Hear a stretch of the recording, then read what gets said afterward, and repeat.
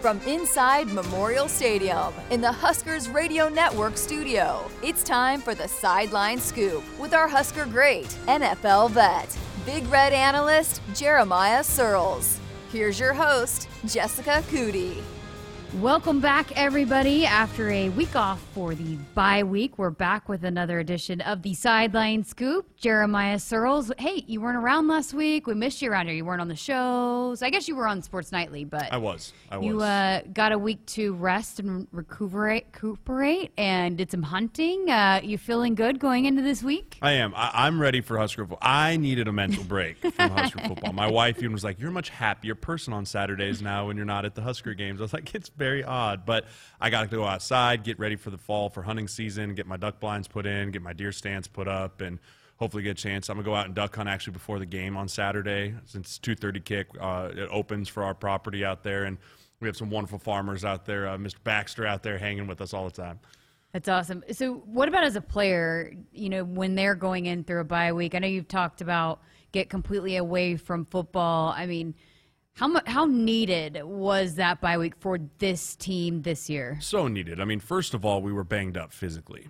Physically, we had some dudes that, you saw Adrian wasn't quite Adrian against Minnesota. You saw Daniels come out with what looked like a shoulder. Ramir got dinged. The list goes on of guys. Deontay Williams gets dinged. The list is very long of guys that got banged up. But the good news is a lot of those injuries looked like if they had just a week off, they should be okay.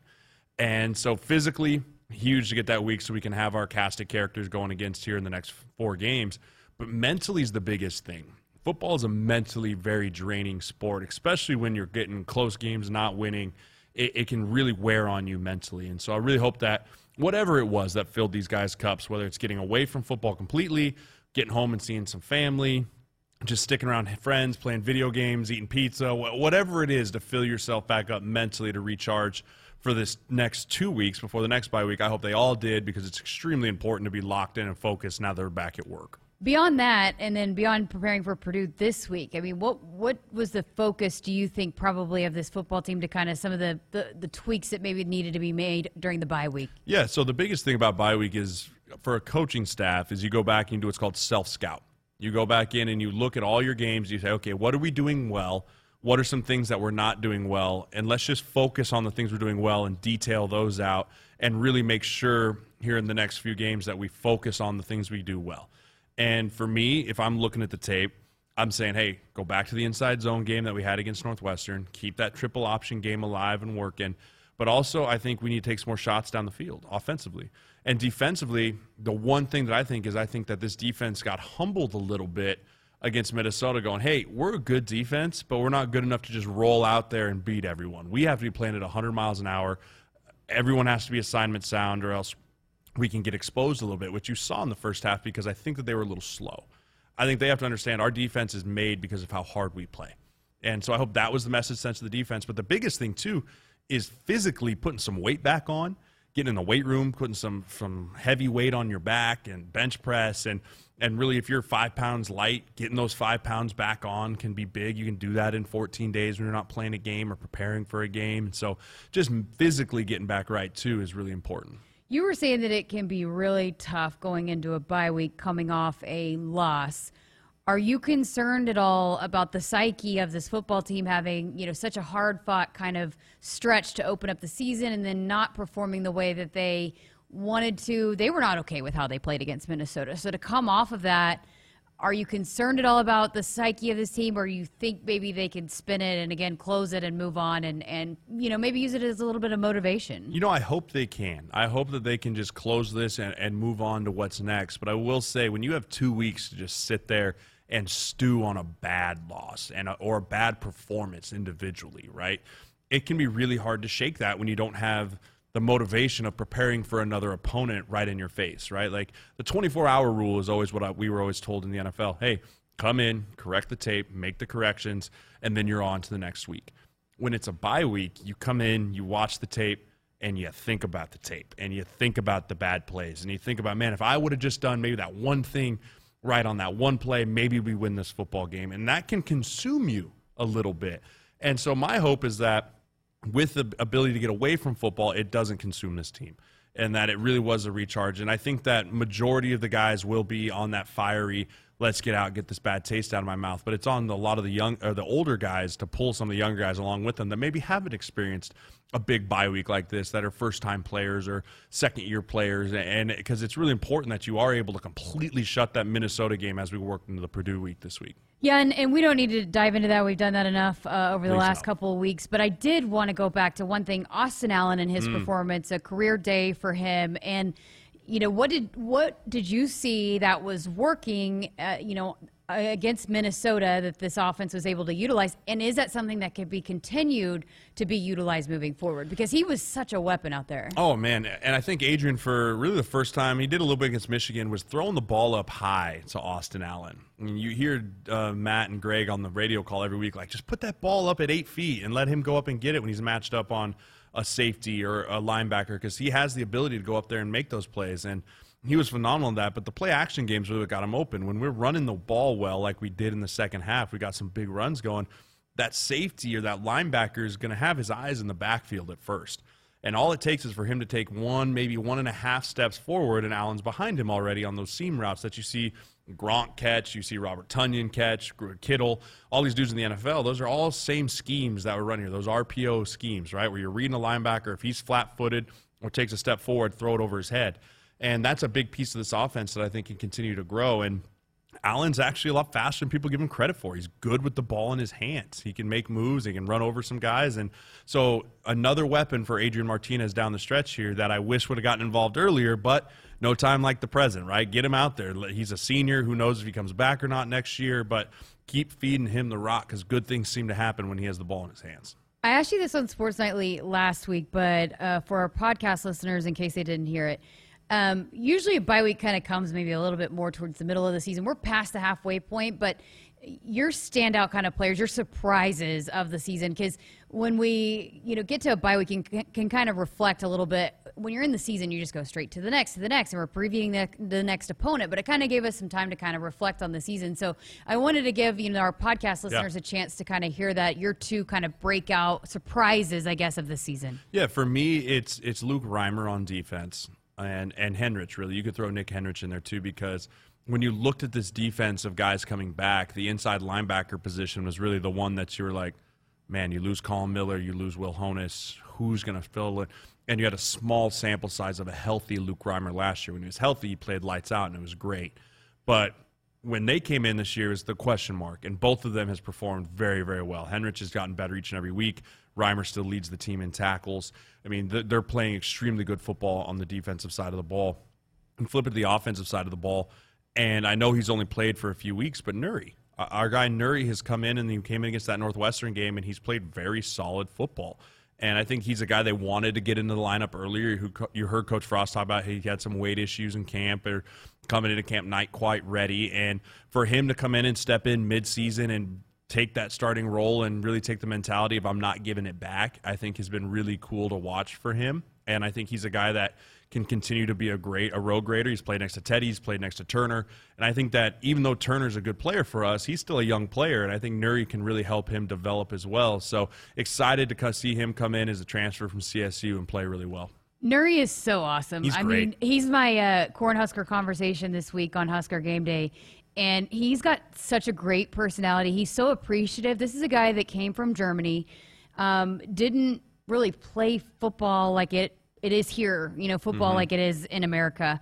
And, was a foreign exchange student, went to Colorado State, then walked on here, but has such an appreciation for playing this game and kind of wants to be an inspiration to some foreign athletes that might be looking up to him. But, it's crazy to think about. I mean, even though he's an older guy, he's still pretty green in his development as well. He still has a long ways before he gets to his ceiling. Yeah, absolutely. I mean, and you look across the board of this offensive line, you said, at every position except for right guard.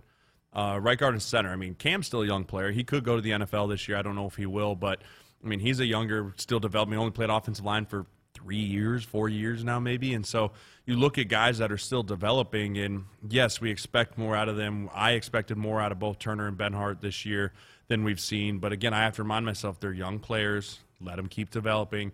Take your lumps now while they're young, and then in 2-3 years, I mean, you could be looking at an offensive lineman that could have 3 or 4 guys with NFL draft potential, right? I mean, so it's about being patient, and I know Husker faithful hate that word. I hate that word because I feel like we've been patient for a long time, but this is the first year we got to replace Matt Farniak. We had to replace Brendan Hymas, both on NFL rosters, both NFL draft picks. It's not as easy to replace those guys as you think when you're not at schools like Ohio State, Alabama, Georgia, that have those just plug-and-play players right away. We rely a lot on development, and we've getting guys developed this year. I promise we're going to talk about Purdue, but I just had a follow-up question because you've mentioned that a couple times now. Guys that could potentially go to the NFL, and it happens every year, every team. But, you were in this locker room, you went through it yourself. I mean, take us through, at what point do you start thinking about that? Do you start maybe considering that? And how do you kind of not let that be a distraction to what you're doing week in and week out for the college football team? It's different than this year compared to any other year because of the COVID eligibility rule. I mean, so often you have no choice but to think about it, right? It's like, okay, it's my 4th year or it's my 5th year. I cannot come back to school. Or if you're a junior that has a draftable grade, am I going out? But a lot of that starts before the season. You start getting interest from agents. You'll start getting interest from when the spring grades come out for draftable players from the NFL. You usually get contacted and say, hey, here's what your grade is at. And so you start thinking on that. And then you kind of judge throughout the year what decisions you want to make. But I really think that as towards the last couple weeks of the season, and usually a lot of guys make this decision either before or after their bowl game. But if you're on a team that's fighting for a bowl game, and maybe not going to go to a bowl game, you kind of have to start making that decision now because you want to start getting prepared for the pre-draft process before you leave. And so I think about guys like Austin Allen. I think about guys like Travis Vokalek, Cam Jurgens, Cam Taylor-Britt, like guys that could go but have that extra year if they want to. And there's so many risk rewards, right? It's like I could stay and I could become better, but I could stay and I could get hurt. And so it's really just such a personal decision of what you believe, but it's also about what agent you choose.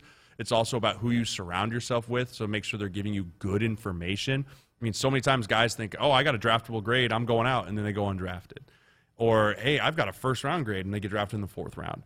It's all about the information that you receive and trusting those people information and trusting your coaches that when they're scouts, GMs that come in the building that they're relaying the right thing to as well so that you can make the proper decision. But it can be a distraction, especially I see it being more of a distraction now than ever because of this weird COVID of like, well, I can be done, but maybe not. It's kind of just a bizarre deal.